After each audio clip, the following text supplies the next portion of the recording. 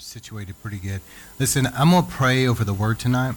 I'd really appreciate it if you guys would agree with me tonight for the word. Let's pray. The word of God is awesome and powerful. The Bible says it's like a two-edged sword. And God promises that his word will not return void. So we're going to believe together. As this goes out through the internet, through our ministry, and we get correspondence back through the internet from people in other parts of the world that listen to our sermons. So that when I preach, I'm not just talking in this room. It goes out there. So please agree with me, because I want God to use this as far as he wants to use it. And you know, the winds of the Holy Spirit, he can blow this thing all over the world. Amen. All right, so Father, we lift up the word tonight. We thank you for your word. And Lord, we love you, and we just bless you tonight. And I thank you so much that we're able to be in your presence and hear the word of the Lord. And I pray tonight as we're going to get into this together, Lord, that you would anoint me, and Lord, that you would speak through me your words of life. And I think about the parable of the seed and the sower. Lord, let this word tonight be living seeds of truth that will be sown out. And Lord, I pray that everybody that's going to be hearing this, Lord, that they, even now, the Holy Spirit will begin to move upon them. And Lord, that would captivate our minds and help us to get focused. As the enemy tries to distract, but it's not going to work. Lord, I pray your Holy Spirit right now prepare our hearts and minds to be good soil, our minds to be able to get focused, and that the Holy Spirit anoint our eyes and ears and give us eyes and ears of the Spirit. But let this go out as living seeds of truth sown into that good soil, watered by the Holy Spirit, and cause it to take root, grow, and produce a hundredfold harvest of eternal fruit that remains until Jesus comes. Lord, we pray that your word, that there'd be a washing of the water of the word to purify your people. Lord, I pray tonight as we've been dealing with this specific series, let your word go out like a hammer that's going to break down the strongholds and the deception of the enemy. Amen. Y'all agree with that? Let your word break through these things. Let your word penetrate as a sword and pierce through and get where it needs to go. Lord, let your word be light of truth that will shine and dispel all the darkness and bring truth and revelation. Lord, we pray over the word tonight. Lord, I pray that the winds of the Spirit will carry this where it needs to go. And Lord, that it will accomplish everything you sent it for to do. And Lord, I pray tonight that we agree together it will not return void, but it will accomplish that we sent for to do. And the Bible says that the birds of the air try to steal the seed, and that's the enemy. So Lord, corporately, we agree together. We bind the enemy in the name of Jesus that would try to hinder this word in any way. We bind you now in the name of Jesus. Back off. And Lord, we thank you for hearing and answering our prayers. We believe and we expect it. In Jesus' name we pray. Amen. All right, so I've been dealing with doctrines of demons based on 1 Timothy 4:1, and we're continuing in that, and I've dealt with some things. Let me recap, if you guys can just give me your best ear for a moment. So as I've been going through this, I've been dealing with some actual very important information. And before we get into the substance of this sermon tonight, just let me kind of recap. But Satan's main target is always going to be the gospel. And there's been in America, this is a recap from weeks ago, but there's been an element of a counterfeit gospel. And what I mean by that, well, there's multiple counterfeit gospels, but by and large, one of the things we see a lot of is where it's just a ritual-based, somebody will preach and say, come down, kneel, repeat these words after me, and then you're good to go. Number one, that's not biblical. You're not going to find that in the Bible. Number two, the problem a lot of times is those people have never been born again. Okay? And so just because somebody goes to church, just because somebody says, repeats a phrase or whatever, unless you're born again, you're not going to see the kingdom of God. So there's going to have to be a new birth, and there's been a ritual-based, works-based. And then I dealt with the institutionalized church. I dealt with that as well, that in many cases, many places have made the gospel into something that's based almost on church membership, where you're a part of our group, you do what we say do, you don't do what we say don't do, you're good to go. Salvation is not found through any church. It's only going to be found through the Lord Jesus Christ, and it has to be a new birth and a relationship. Okay, so I've been dealing with this is serious issues, but I'm telling you that there are many, many people out there. It reminds me of Matthew 7:21 area where it talks about Jesus said, many will say to me on that day, Lord, Lord, we did all this, but Jesus will say, depart from me, I never knew you. How many people out there go to church but if they were to die, would end up in hell. So there's got to be a new birth. People got to be right with God. And also, I've dealt some with the Americanized Christianity, which is not Book of Acts Christianity. And this is a Christianity without any power. And people have substituted medical science for really praying for people and believing for healing. They substituted psychiatry instead of deliverance, driving out the enemy. And so it's a powerless thing. It's a worldly thing. And Christianity is not that way. Christianity is a powerful. Listen, when Jesus shows up, look at the scriptures. When Jesus shows up, lives will be changed. Okay, people will be healed, people will be delivered, and lives will never be the same. And I think many times, a lot of churches, we need to be praying like never before that the Lord Jesus move in power to change lives, okay? All right, so that's some things I've dealt with. I just wanted to recap very briefly before I entered into tonight. But in this sermon, I want to entitle it, it's part 4, I want to entitle it Heaven's DNA. Because it's not going to be a works-based thing that's going to get you in heaven. It's not going to be your church membership and how much money you gave and all the different things you did.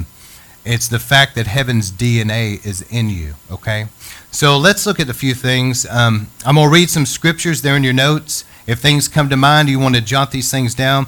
I try to give out notes so that people can take them home and read over it through the week and pray over it. But 2 Corinthians 5:17, therefore, if anyone is in Christ, he is a new creature, or you could say a new creation there. Old things pass away. Behold, new things have come, or all things become new. So the scripture is clear here that when we come into Christ, we are going to be a new creation. There's going to be a change on the inside. All the old will pass, and the new will come. I remember a minister I love was saying he went down to the Middle East, and there was this man he met in the Middle East. His name was Mark, and he was in a kind of a Muslim area, and he thought, man, you got like a Christian name. And he said, well, listen to this. He said, in our area, you're either born into an Islamic family or you're born into a Christian family. And he says, I was born into a Christian family, gave me a Christian name, I'm a Christian. And he got to talking to him, and he found out the guy knows nothing about a new birth or anything like that. He was just born into, you're either going to be a Muslim or a Christian. Does this make sense? That's not how it works. Is it really any different in America?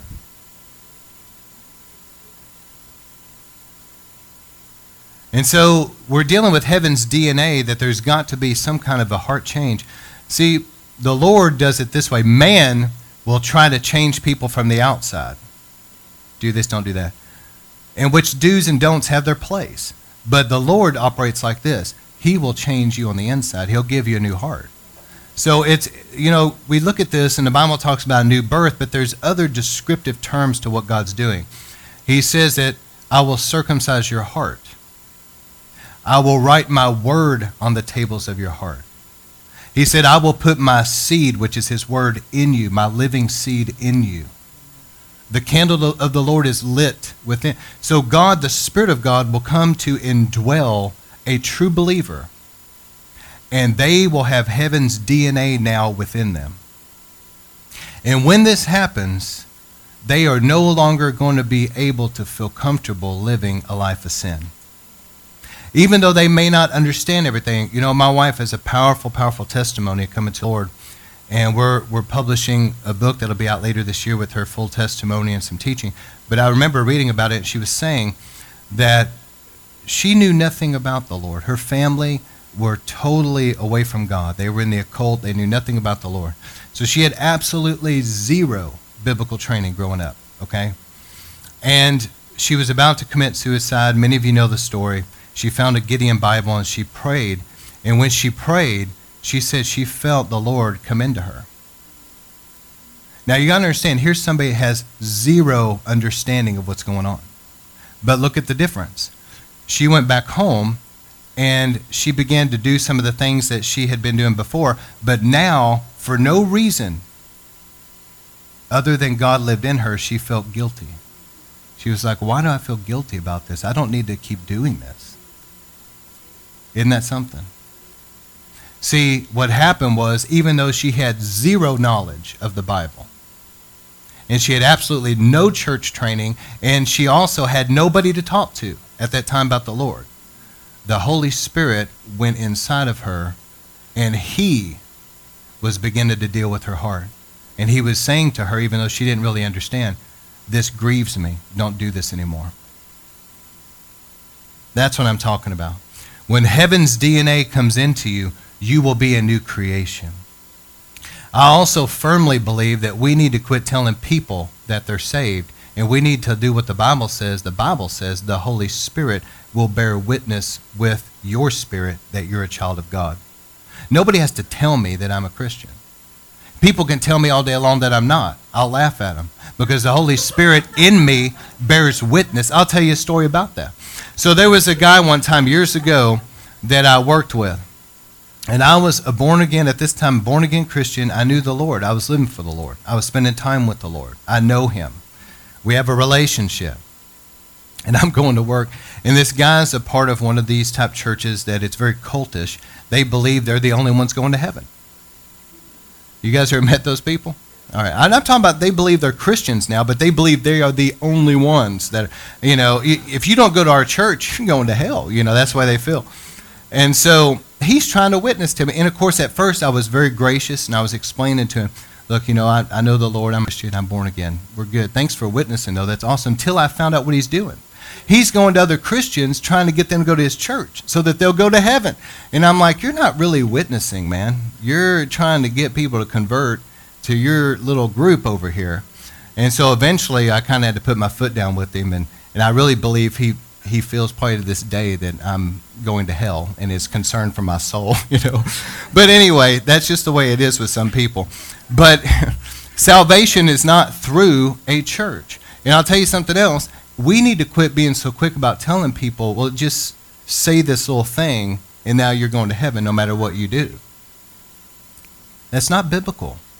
There needs to be a born-again experience. The Apostle Paul was writing to the Corinthians, to a church, and I've read this to you guys in past sermons, and he said to them, you better examine yourself and make sure you're in the faith. So as a preacher, that's what I try to do with people. I say, I don't care if you've been to church 1,000 times. People can go to hell with a communion wafer in their mouth, baptismal water still dripping off of them, holding a hymnal. None of that's going to save you. Religion's not going to save you. It's going to have to be a new birth, and you're a new creation. Heaven's DNA is in you. And when that happens, you'll know it. You'll know it because the Spirit of God will indwell you. So let's read a few things. 1 John 3, starting with verse 4. Everyone who practices sin is also practices lawlessness. And sin is lawlessness. You know that he appeared in order to take away sin. And in him there's no sin. No one who abides in him sins. No one who sins has seen him or knows him. Little children, make sure no one deceives you. The one who practices righteousness is righteous, just as he, speaking of Jesus, is righteous. The one who practices sin is of the devil, for the devil has sinned from the beginning. The Son of God appeared for this purpose, to destroy the works of the devil. No one who is born of God, everybody say, born of God. Nobody born of God practices sin because his seed abides in him. That's the word of God. Because he is born of God. By this, the children of God and the children of the devil are obvious. Anyone who does not practice righteousness is not of God, nor the one who does not love his brother. We got to love each other, guys. It's in the Bible. So if you hate your brother, man, the Bible says you're not in a good place. But the Bible makes it really clear here that there's a distinction. Okay? If you're truly born of God and God's seed, that's the word, and God's seed is in you, you're not going to continue a life of sin. Doesn't mean you're perfect. Doesn't mean that you won't struggle at first, because it's probably quite likely you will. But it means that you will not continue that way, though. You will desire to live righteous. And even though you may struggle, even though you may stumble, the Lord will help you. And he'll strengthen you, and he'll deliver you of things, and he'll teach you. But you will not feel comfortable. See, somebody that's a true child of God will not feel comfortable going out and living an unrepentant life of sin and feel comfortable in that. They won't feel comfortable. Because the Holy Spirit will be convicting them so strongly that they will be miserable. How many of you guys have ever had the Holy Spirit convict you? Man, I have.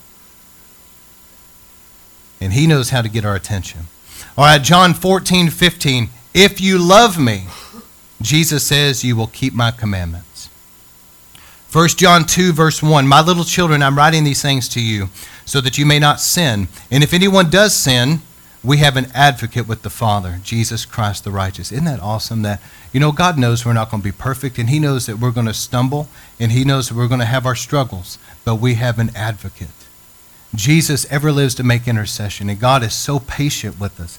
The Bible says, though a righteous man will fall 7 times, God will keep lifting him up.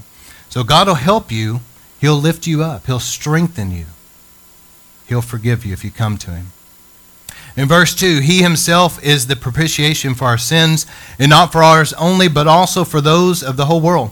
By this we know that we have come to know him if we could keep his commandments. So there it is again. You know that you've come to know Jesus if you keep his commandments. And I go back to that story with my wife when she had nobody teaching her the Bible, nobody to talk to, but yet just the Holy Spirit living in her alone, she knew, I need to quit doing this. This isn't right. All right, verse 3, by this we know who have come to know him if we keep his commandments. Verse 4, the one who says, I have come to know him, but does not keep his commandments is a liar, and the truth is not in him. But whoever keeps his word, in him the love of God has been truly perfected. By this we know that we are in him. The one who says he abides in him ought himself to walk in the same manner as he walked. So be like Jesus. In other words, John is saying, be like Jesus. There is this, John mentions it here twice in 1 John, but he's alluding to the teaching that Jesus Christ did in John 15 that we read about, where he said that I'm the vine, you're the branches. He that abides in me, and my word abides in him. He'll ask what he will, and it'll be done. But there's this place of abiding. And what abiding has to do with is relationship. Relationship. That we're spending time with the Lord, and that we are studying his word. So we're abiding in that relationship where we're talking to him, we're spending time with him, we're listening to him. But also at the same time, we're reading and studying the word of God. So as John said, he that abides in Jesus and his word abides. Those are two things. So you have the relationship and you have the word. But as you fellowship with the Lord. So how is it that the Father is on his throne in heaven and Jesus is seated at the right hand? How is it that we really have this relationship? It is by the Holy Spirit. That's why Paul said in 2 Corinthians, I believe 13:14, you can look it up if I'm wrong, but he said, may the grace of God, the love of Jesus, and the fellowship of the Holy Spirit be with you all. So we know the Lord by the Holy Spirit. And I may be getting ahead of myself a little bit here, but in Romans, I believe chapter 8, it says this. It says that those that are sons of God are led by the Spirit. And did you know in the Greek there, you have to understand the Hebrew culture too. The Hebrew culture, to be a son meant maturity. So if you were going to move now from being a little infant to becoming a son, it meant that you were growing up. You were maturing. And in the Greek, it implies there, not just led by the Spirit once in your life, but those that are continually led by the Spirit. Let me say it again. The Greek implies not that it's just a one-time thing, but it implies those that are continually led by the Spirit or sons of God. So there has to be this relationship. Jesus said, my sheep know my voice, and they follow me. And so as we spend time with the Lord and we learn to abide in him in prayer and we learn to walk in him, what is happening is the Lord is developing our inner man to where we can have fellowship with the Holy Spirit. And so we're going to be led by the Spirit. And the Spirit of God will speak to us. He'll tell us, you need to witness this person. You need to stay away from that. You need to stay away from that person over there, things like that. Or you need to read this book. You need to do this. He'll draw you to the right church to go to. The Holy Spirit, he's so amazing. We love the Holy Spirit so much. But he's the one that lives in us and is abiding in us and teaching us the word and guiding us through our lives, okay? So let me encourage you to learn the fellowship of the Holy Spirit. And the Holy Spirit, he will strengthen you to overcome. A lot of people really don't understand the grace of God because they think that it's a license to sin. And the way they teach, that's what they're implying. But the grace of God is not some kind of a license to sin. The grace of God means favor. And you know what grace of God in your life is? The Holy Spirit will arise within you and give you the grace to overcome things. That's really the grace of God. He's not going to leave you in a place of bondage or leave you in a place of unrepentant sin. The Holy Spirit will convict, and then he will strengthen you and empower you to overcome. All right, and then Ephesians 5:6.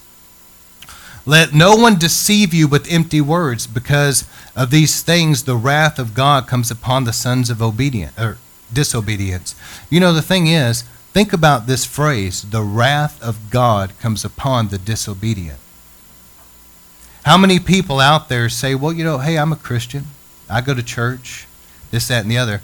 But they live a life of total disobedience to Jesus Christ and the Word. Regardless of whatever their mouth says, it is not going to matter on Judgment Day because God knows the truth. He knows who are his and who are not his. And the wrath of God will be stored up for the disobedient, period. Whether people like that or not, that's just the way it's going to be. Therefore, do not be partakers with them, for you were formerly in darkness, but now you are light in the Lord. And we as children of light, for the fruit of light consists in all goodness, righteousness, and truth. Look at this, trying to learn what is pleasing to the Lord. Do not participate in the unfruitful deeds of darkness, but instead expose them.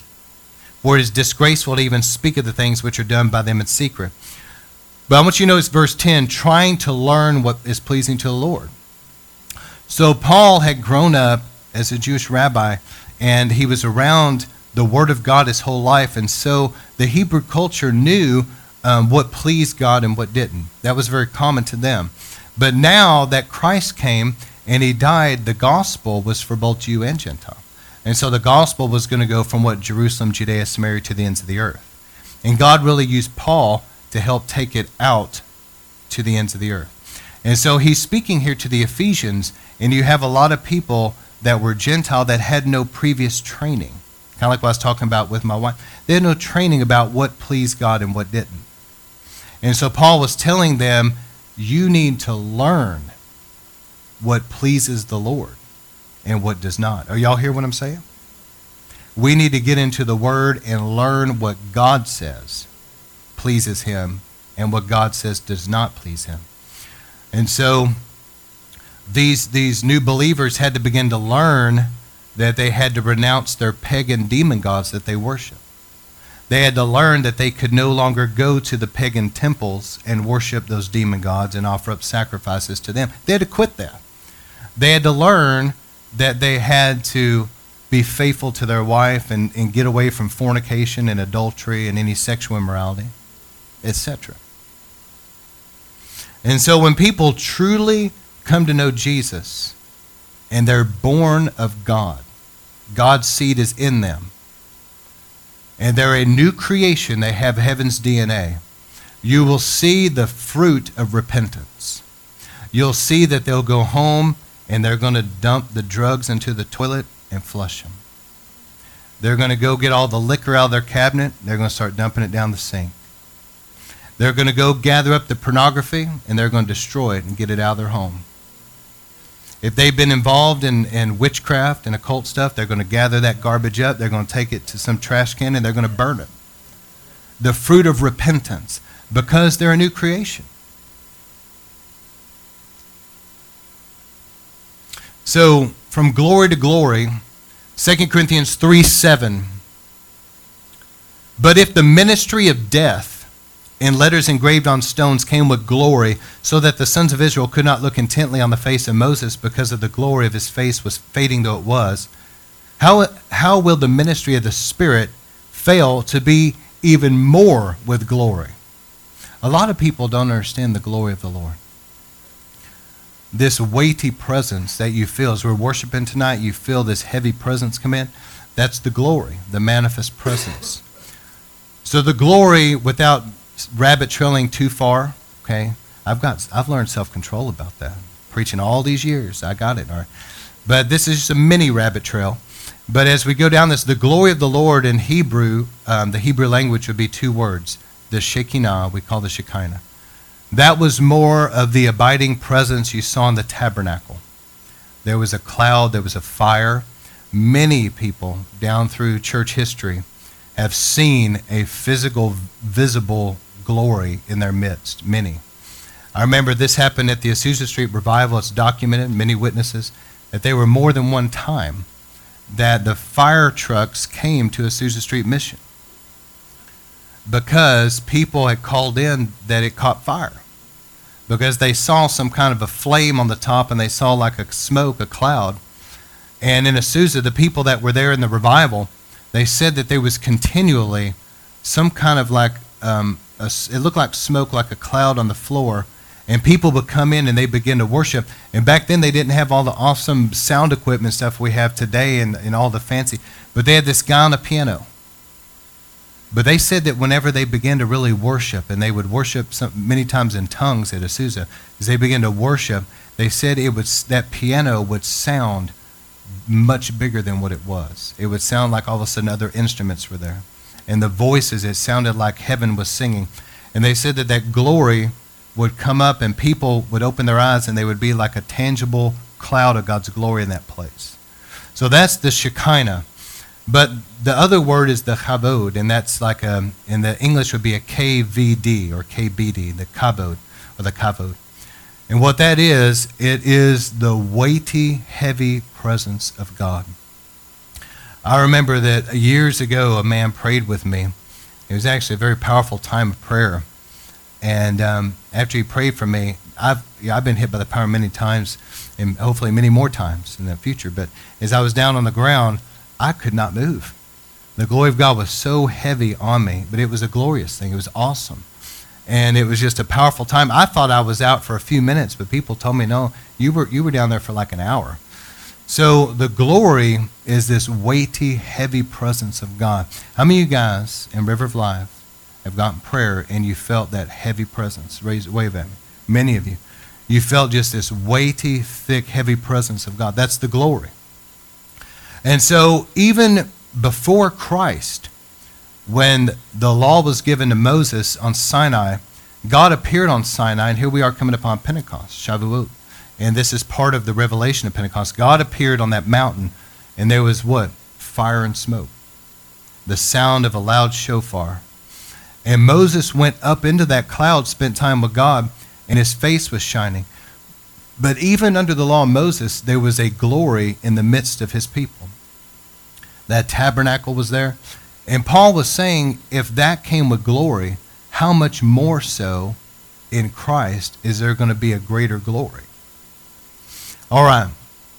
So verse 8, how will the ministry of the Spirit fail to be even more with glory?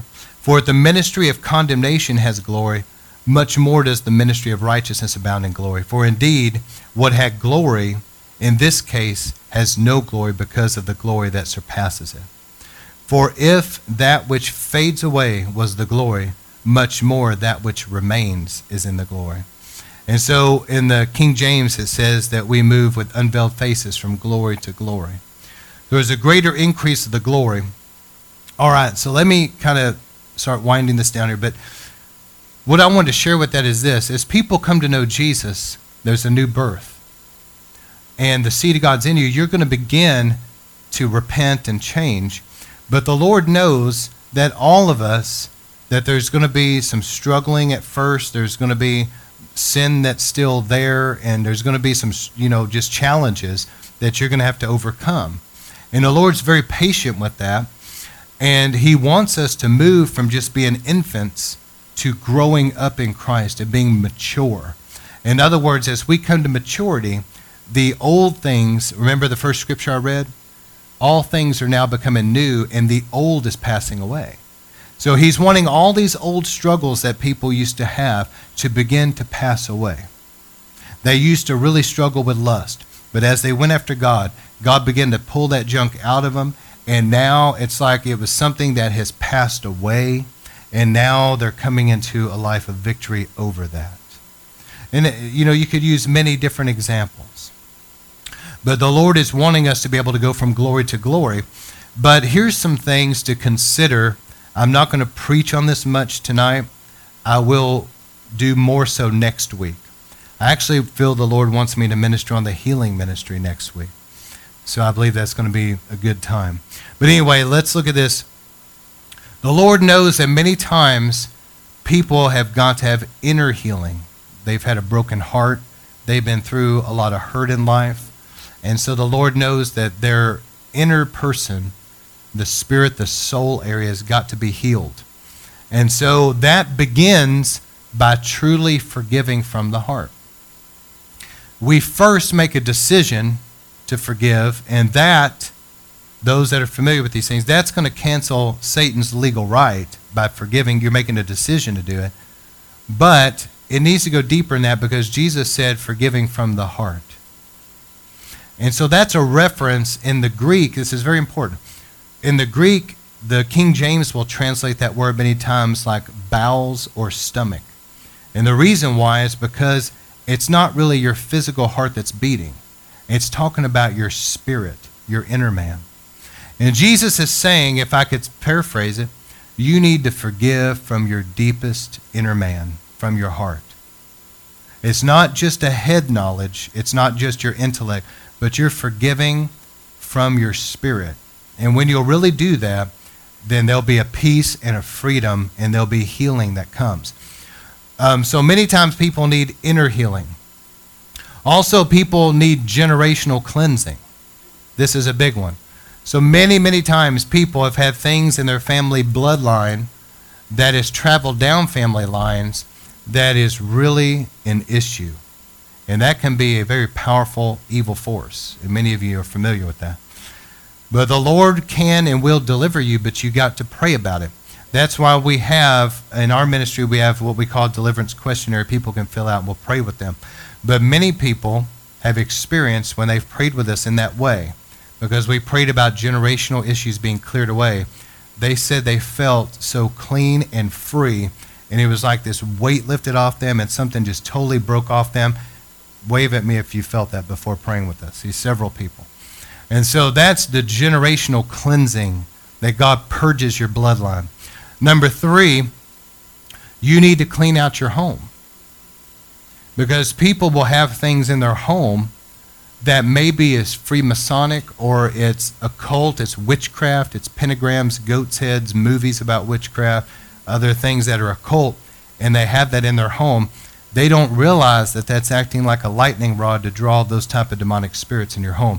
You don't want that in your home. Just trust me. As a pastor, I don't have time to go into the depth, but you do not want that stuff in your home. And the demonic that it brings. People will have in their home many times things that are pornographic or sexually explicit or things that cause lust. You don't want that in your home. You don't realize the type of spirit that you can allow in your home. Also, the strife and the fighting that takes place in homes, the talking bad about pastors and preachers and churches and the bad mouthing. You want a foul-smelling spirit in your home. Do that in your home. Sit around and badmouth churches and preachers and other Christians.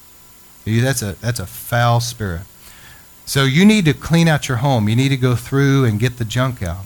If there's stuff in there that's occult, movies, Ouija boards, whatever it is, get it out. You need to get anything sexual. You need to get anything that would cause lust, anything that would be violent or fearful, like those slasher movies. You know, that stuff can bring fear and darkness into a home. And also, be careful with the profanity. You know, people, I'm telling you, the Holy Spirit, people want God's presence in their home and peace in their home. And then they click something on, it's GD this, MF this, and cuss and profanity. That grieves the Holy Spirit. And don't be surprised if his presence starts lifting off your home. So guard your home. Let it be a place that you apply the blood of Jesus. You take communion. You get any junk out you need to get out. Go through and anoint the rooms, pray over it, bless it, and say out loud, anything in this home that's not of Christ's kingdom, I bind you, get out of here right now in Jesus' name. Clean house first, but you'll feel something lift off your home many times. And you don't even know what's there before you got there. What did they do there? Who did what? Was there murder? Was there death? What was there? So, all right, and I got to move on. But also personal baggage. That's why, again, we have that deliverance questionnaire. Many people now coming to Jesus have come out of all kinds of stuff.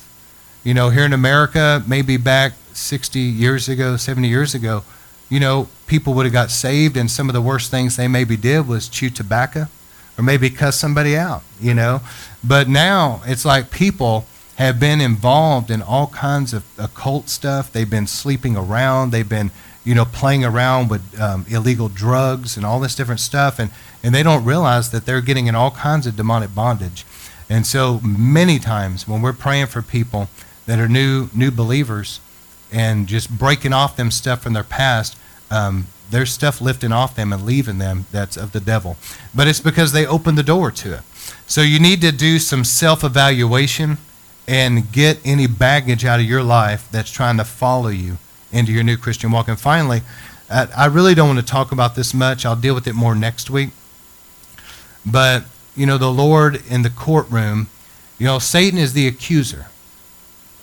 And many times people pray and they feel like that their prayers haven't been answered, whether it was healing or whether it was financial or whether it was major big things in their life. Really pray.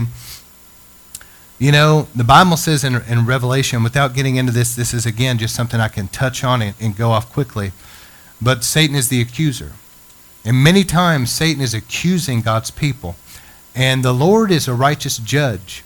And Satan is looking for some kind of a legal area that he can accuse us. Okay, he's a legalist. But if you'll really go before the court of heaven, you'll go before the Lord and you will truly confess and repent of your sins and confess and repent of the sins of your ancestors. And you'll really forgive people from your heart. You can go up there and you can ask the Lord to clear away all that garbage, all those accusations of the enemy. This is too deep of a subject for me to go deep into, but there's a lot of things. See, many times people wonder why their prayers aren't answered. You know, there's a lot of blockages many times that people don't see. So anyway, before the courtroom, God is a righteous judge, and the blood of Jesus speaks on our behalf before the Lord. Did y'all know that? Hebrews says that the blood of Jesus is better than the blood of Abel, and it speaks on our behalf. And those that are familiar with the Bible, you understand the reference. Remember, Abel's blood cried out from the ground to God. So the writer of Hebrews is probably Paul, but anyway, he said the blood of Jesus speaks on our behalf. So when we go before the courtroom of heaven and you go before the Father, you go before the Lord Jesus as a judge, and he is a judge. Remember, he gave that wicked judge gave the persistent widow justice. But she was persistent. That's not saying God is that way, but it's saying that if a wicked judge would do it, then you better keep going after God about it. But anyway, you can go before the Lord, and don't go before God in your own righteousness. Don't go based on your church attendance and your good works and how good you are. I mean, that's a big mistake. We go before the Lord humbly and just say, Lord, it is by the blood of Jesus that I am the righteousness of God. My works are filthy rags. But I come before you, and I'm standing on the fact that the blood speaks on my behalf. The blood has made me the righteousness of God in Christ Jesus. The blood declares my sins are forgiven. You see what I'm saying? When you approach that way, you can say, Lord, clear out every accusation, every attack, everything the enemy has been coming against me. All right, that'll be more next week. Let me close this thing out. Developing the relationship. Matthew 23:34.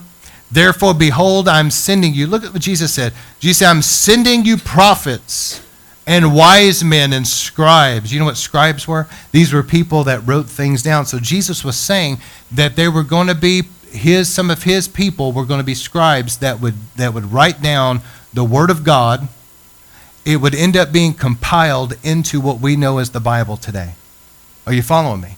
Jesus not only sent prophets, he not only sent wise men, but he sent scribes, because he knew that Matthew would write the Gospel Matthew. He knew that John would write the Gospel John and 1st, 2nd, 3rd John. He knew that John would also write Revelation. He knew that there would be scribes that would write the word.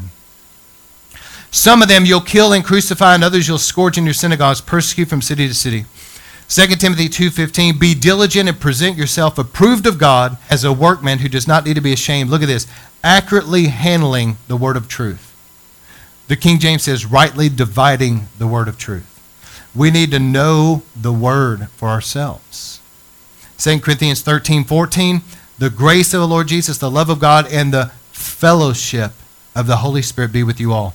And Romans 8:14, for all who are being led by the Spirit of God, these are sons of God. God wants us to grow up into Christ and develop a personal relationship with the Lord. I don't have time to get into this long. I'm going to close with these last couple of thoughts here. But Jesus taught us, remember the disciples said, Lord, teach us to pray. And so there's a pattern. And let me show you something. And it's going to be quick, so just follow me and give me your best ear. But Jesus said, our Father. So number one, we're children of God by the blood. So we come before the Lord through the blood. If you will come through the blood, and you'll say, Lord, wash me in the blood. Maybe you take the Lord's Supper. I do. But you can take communion. You come through the blood, you're washed in the blood, and approach God through the blood. The blood is what allows you access into the Holy of Holies, into God's presence. That's why I've always felt led to take communion at the beginning of service, that we do. Because people get washed and covered in the blood, and it helps us to come into God's presence. All right. Secondly, our Father, hallowed be your name. Worship. So you come through the blood, and then you worship the Lord. Spend some time in praise and worship. And then he said, your kingdom come, your will be done on earth as it is in heaven. You begin to pray.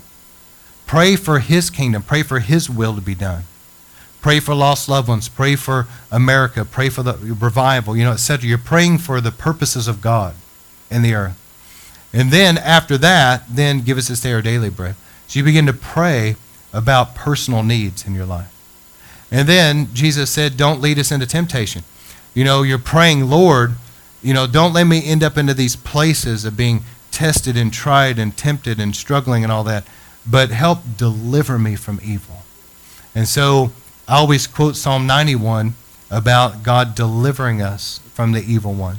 He that dwells in the secret place, we abide under the shadow of the Almighty. And so there's like this pattern of prayer. And it's similar to the tabernacle.